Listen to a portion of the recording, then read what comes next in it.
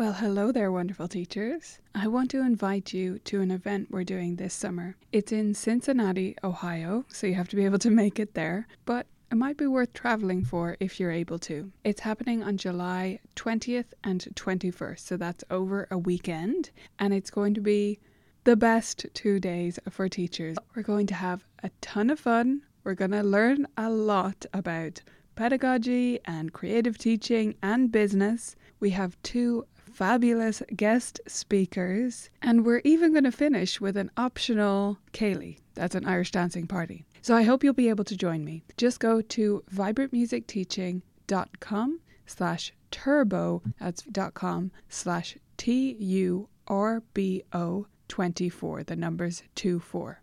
I hope you'll check it out, view all the details there, and I hope to see you in Cincinnati in July. On with the episode. Vibrant music teaching. Proven and practical Tips, strategies, and ideas for music teachers. You're listening to the Vibrant Music Teaching Podcast. I'm Nicola Canton, and in this episode, we're talking about 7 different reasons why I don't think you should expand your music teaching business.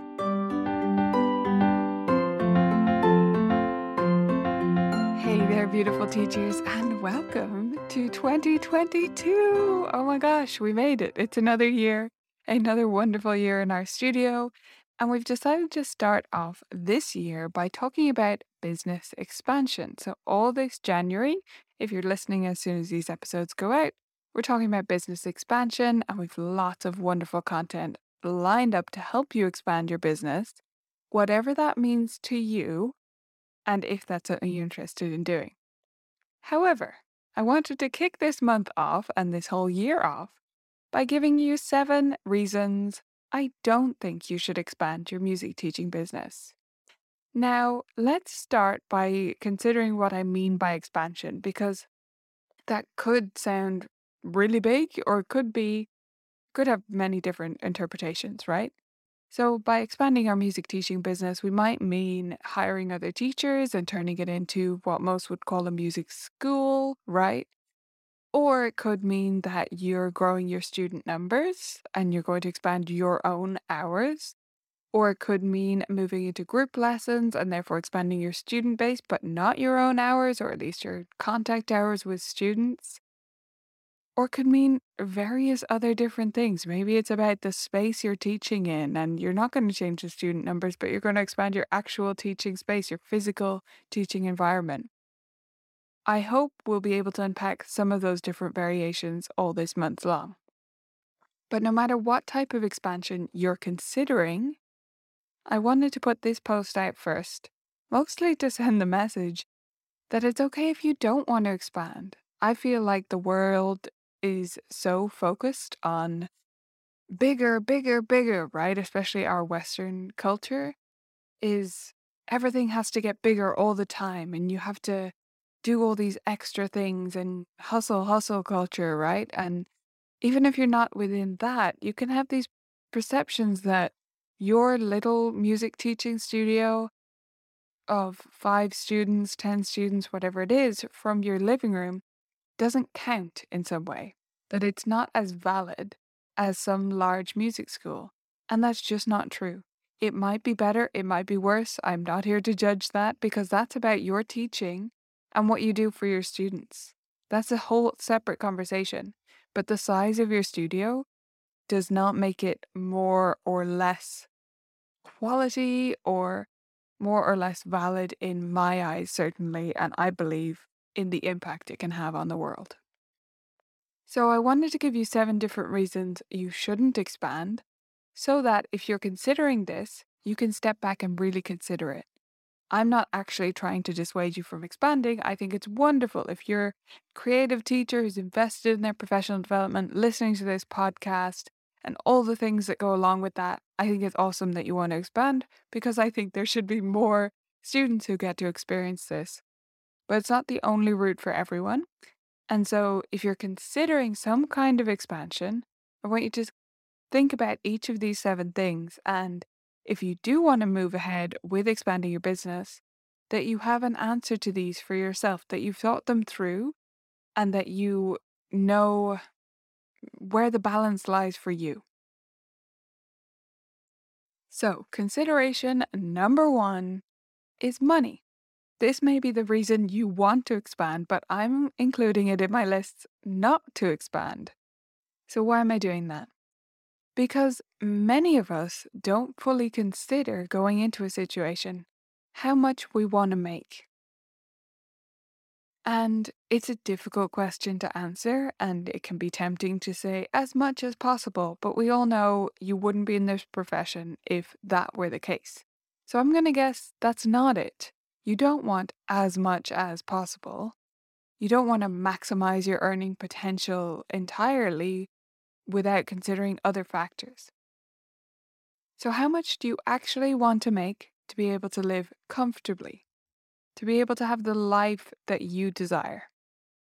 It's a big question, but I want you to consider it because, in some cases, if money is your primary reason for expanding, you might be going the wrong way about it. If you're only looking for, say, a 10% increase when it comes down to it, when you've really thought through what you need to live comfortably, at least for the next little while, and provide yourself with the luxuries that are important to you, right? But not the ones that you just buy by default, the ones that actually matter. Maybe it's only a 10% increase. Well, there might be other ways to achieve that. A combination of, say, a 5 or 7% fee increase, plus maybe an extra student or a reduction in expenses, might get you there. You might not need to take on all this expansion idea if money is the root of the reason you want to do it. I'm going to guess it's probably not, but in case it is, I wanted to put that out there. So consider your expenses, raising your rates, and budgeting better within your studio before you consider expanding. And either way, no matter even if you want to raise by 100% and you know you need to expand to do that, either way, have a real number, a concrete number. I want to make this much, and then I'll feel good about it. I'll feel successful financially, at least for the time being.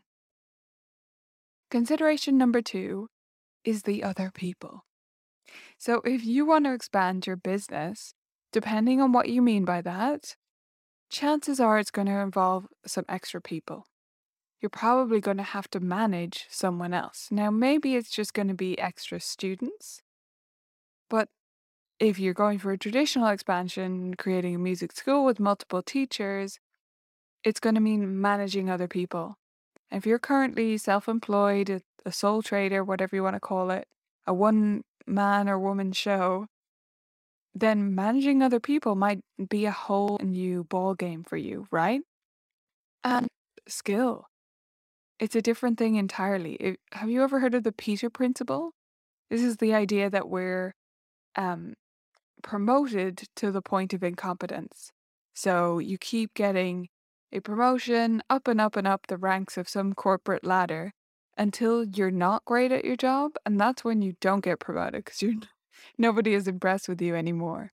So you end up managing people really poorly, but you got to that stage because you were good at doing the actual work, as we call it, the craft. If the thing you love is the teaching, step back and consider whether you want to manage other people. If you're going to add other teachers, that's going to mean management. And it's a whole other skill set and a whole other mind space to go into. So it's not to say you can't take on those skills. Everyone can learn almost everything in this life, I believe. And it's maybe something that didn't always come naturally to me, but I've learned these skills over time. So you can do it. But I will tell you, as an introvert, and I'm guessing since many musicians I talk to are, so if that's you, really take the time to consider this.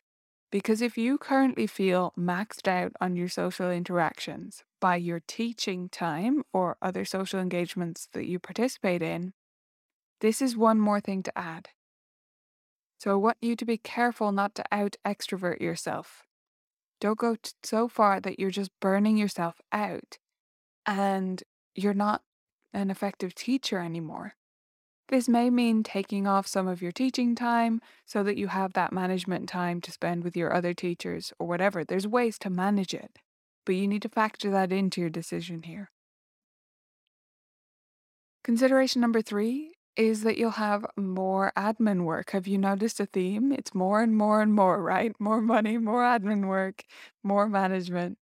So, more admin work is pretty much inevitable if you're going to expand in any way.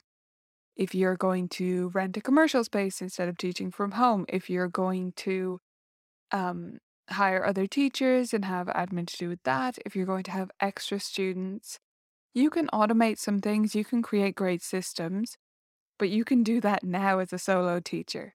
So there's no way to make it the same as you would have as a solo teacher with more students, with more teachers working under you, or whatever the situation may be. You are going to have more office work. It doesn't mean that you have to do it, but some can I afford to pay them that little bit extra? And I should factor that into my budgeting for this projection or whatever you're putting together for your business expansion. If you're not currently hiring someone else to do it, consider whether you could afford to do that or whether you quite like admin work. You put on your music, you get through it, and you don't mind expanding that. If that's the case, just consider where that time is going to come from. You're going to take on fewer students. Are you going to just work more? What's going to happen? Because that time is going to come from somewhere. No matter how efficient, there will be extra time. And if you need help putting together great systems for your business, then we have an awesome course for that inside Vibrant Music Teaching. It's called Smooth Studio Systems. Consideration number 4 has sort of come up a few times as we were talking about the first 3 considerations, and that is time. If you are going to expand your business, at the very least, you're going to have to reallocate time. So you're going to have to take some time that you were spending teaching, doing office work, doing your own compositions or playing gigs, and you're going to have to reallocate that to your business. Are you willing to do that? If not, do you have extra time in your week that you can spend working on your business? Because you're simply going to have to expand your hours if you're not willing to reallocate time or hire someone else for some of those tasks, which is just a form of reallocation, right? So if you're going to keep the same student load, consider where that time is going to come from. If you're not going to do either of those things, you don't have the scope to expand. There's no way to do it. There's nowhere for this stuff to go. So consider carefully what extra time this might take and where that will come from. Consideration number 5 is a quick note about tax and accountancy. This will depend so much on where you are and the systems your government has in place, etc., etc. But I want you to investigate what this will mean for you tax wise and accountancy fees wise. If this is going to push you up into the next tax bracket, is it going to be worth it? I'm not advocating anyone cheat out on any tax, by the way. I'm just saying consider the implications this has on your tax and on the accountancy fees you need to pay. If it's going to mean a different business structure, there are all sorts of costs involved in that. So make sure you're going into that decision with your eyes open. Consideration number 6, second last one, is your lesson location. Where are you going to teach these lessons from? If you're currently teaching from your home and you're going to be hiring other teachers, are you going to have to rent studio space? If that's the case, of course, you have all sorts of costs involved there. You have the rent, yes, but you also may have rates to pay or different bills to pay. You may have a lawyer to pay when you're setting up the lease agreement, all these sorts of things. So it's a big consideration. It might be worth it, it might be exciting for you, but you need to think through all of the costs and talk to some professionals if you're not sure about everything that's involved. Another cost here that's kind of hidden is your commute. If you're going to rent a space and it's going to be not at the front of your house, then there's going to be some sort of commute involved. So, depending on how far that is, I want you to consider what this will cost you in time each week. Because time is our most valuable asset, right? So, consider where this time is going to come from. If it's from your personal life, are you okay with that? If it means teaching less, are you okay with that? It will take you time to get over to the studio. And then finally, number 7, complexity. This is really summing up all the other ones, isn't it? They all add complexity, all these different factors. Now, expanding your business kind of has to increase the complexity. That doesn't have to be a negative thing, but do you want it? Maybe you do. Maybe you're like me. I don't like every form of complexity. I don't think any of us do, but the opposite in many cases with the decisions I make when I'm taking on all sorts of projects and having a couple of other teachers working for me here and everything else I've done and continue to do into the future. I do because it's what keeps things exciting for me. The opposite of this complexity in my life is the mundane. It's boredom. But simplicity can be beautiful too. There are many decisions where I've chosen to keep things simple on purpose, even though there was some exciting, cool looking idea, because it was actually just unnecessary complexity for my life, and the simplicity was more valuable. So I come back full circle to why I recorded this episode as our first one of the new year. There is nothing wrong with simplicity. If you want to keep your studio simple, if you want to make it simpler still, you have my full support. If you want to expand your studio, I also think that's wonderful, and I hope all our content will help you in that.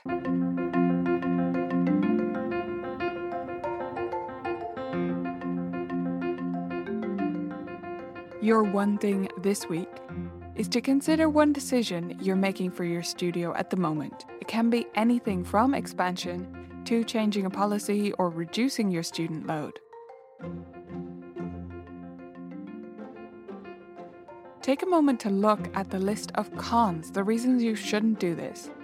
And then, when you've really considered all of these, if you're still excited, do it anyway. Thank you so much for listening to this first episode of 2022. I hope you loved it and it gave you some food for thought. As always, I would love to hear your thoughts, so do let me know in the comments under the show notes for this episode, or go visit the blog if you're not on it right now. And I will see you back here next week.